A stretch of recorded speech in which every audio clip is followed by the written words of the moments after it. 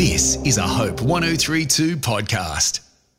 We're talking about the peace of God in our lives this week, and I wonder if that's a real need in your own life. Are you facing circumstances that are taking the peace out of your life? Do you know you don't have to live that way?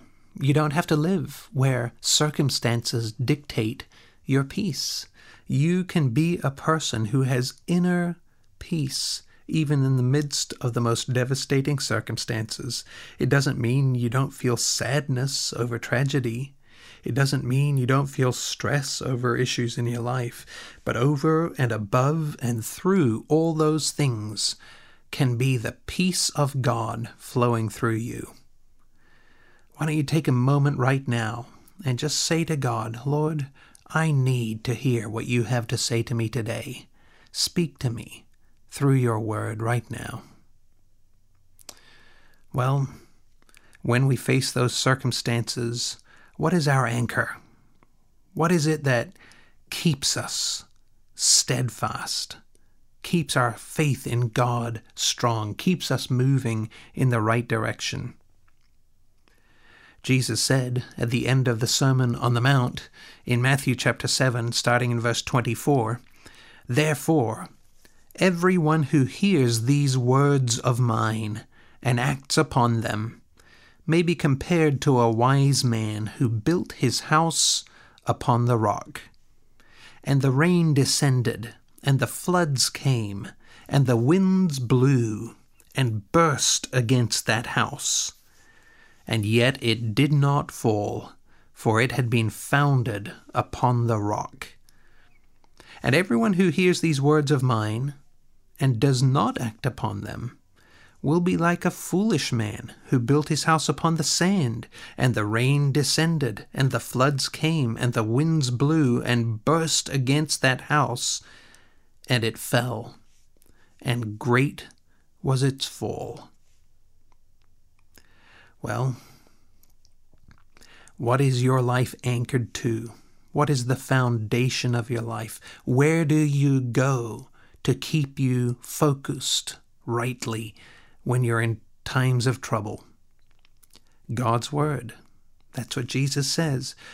Everyone who hears these words of mine and acts upon them.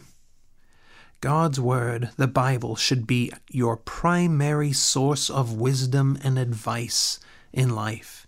It should be what keeps you focused on God. It should be the place where you say to God, I need to hear from you.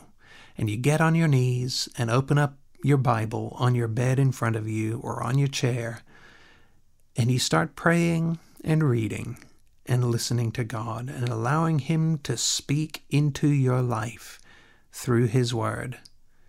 There's nothing that Satan would like more than to distract you and keep you in uncertainty, in anxiety, to keep you from being focused on God. He wants to keep all of your attention on those circumstances that are troubling you.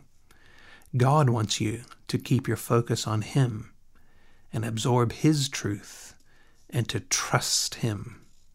That's when peace begins to pervade your soul.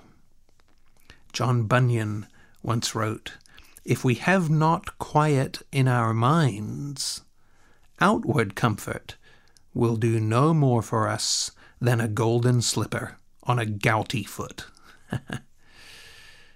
I'm John North. This is a Hope 1032 production. Thanks for listening. The God of the Bible is a talking God. All throughout Scripture, God is seen talking to people, first to the prophets, then most fully in Jesus, and today through His Holy Spirit.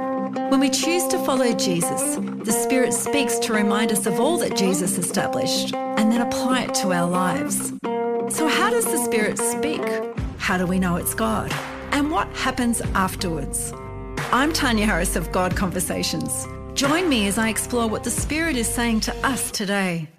Everyday God Conversations will encourage you each week to learn from the God Conversations of Scripture, the ultimate God conversation in Jesus, and how to hear the Holy Spirit for yourself. Subscribe to God Conversations at hopepodcast.com.au or wherever you get your podcasts. And remember, it was never meant to be a one-way conversation.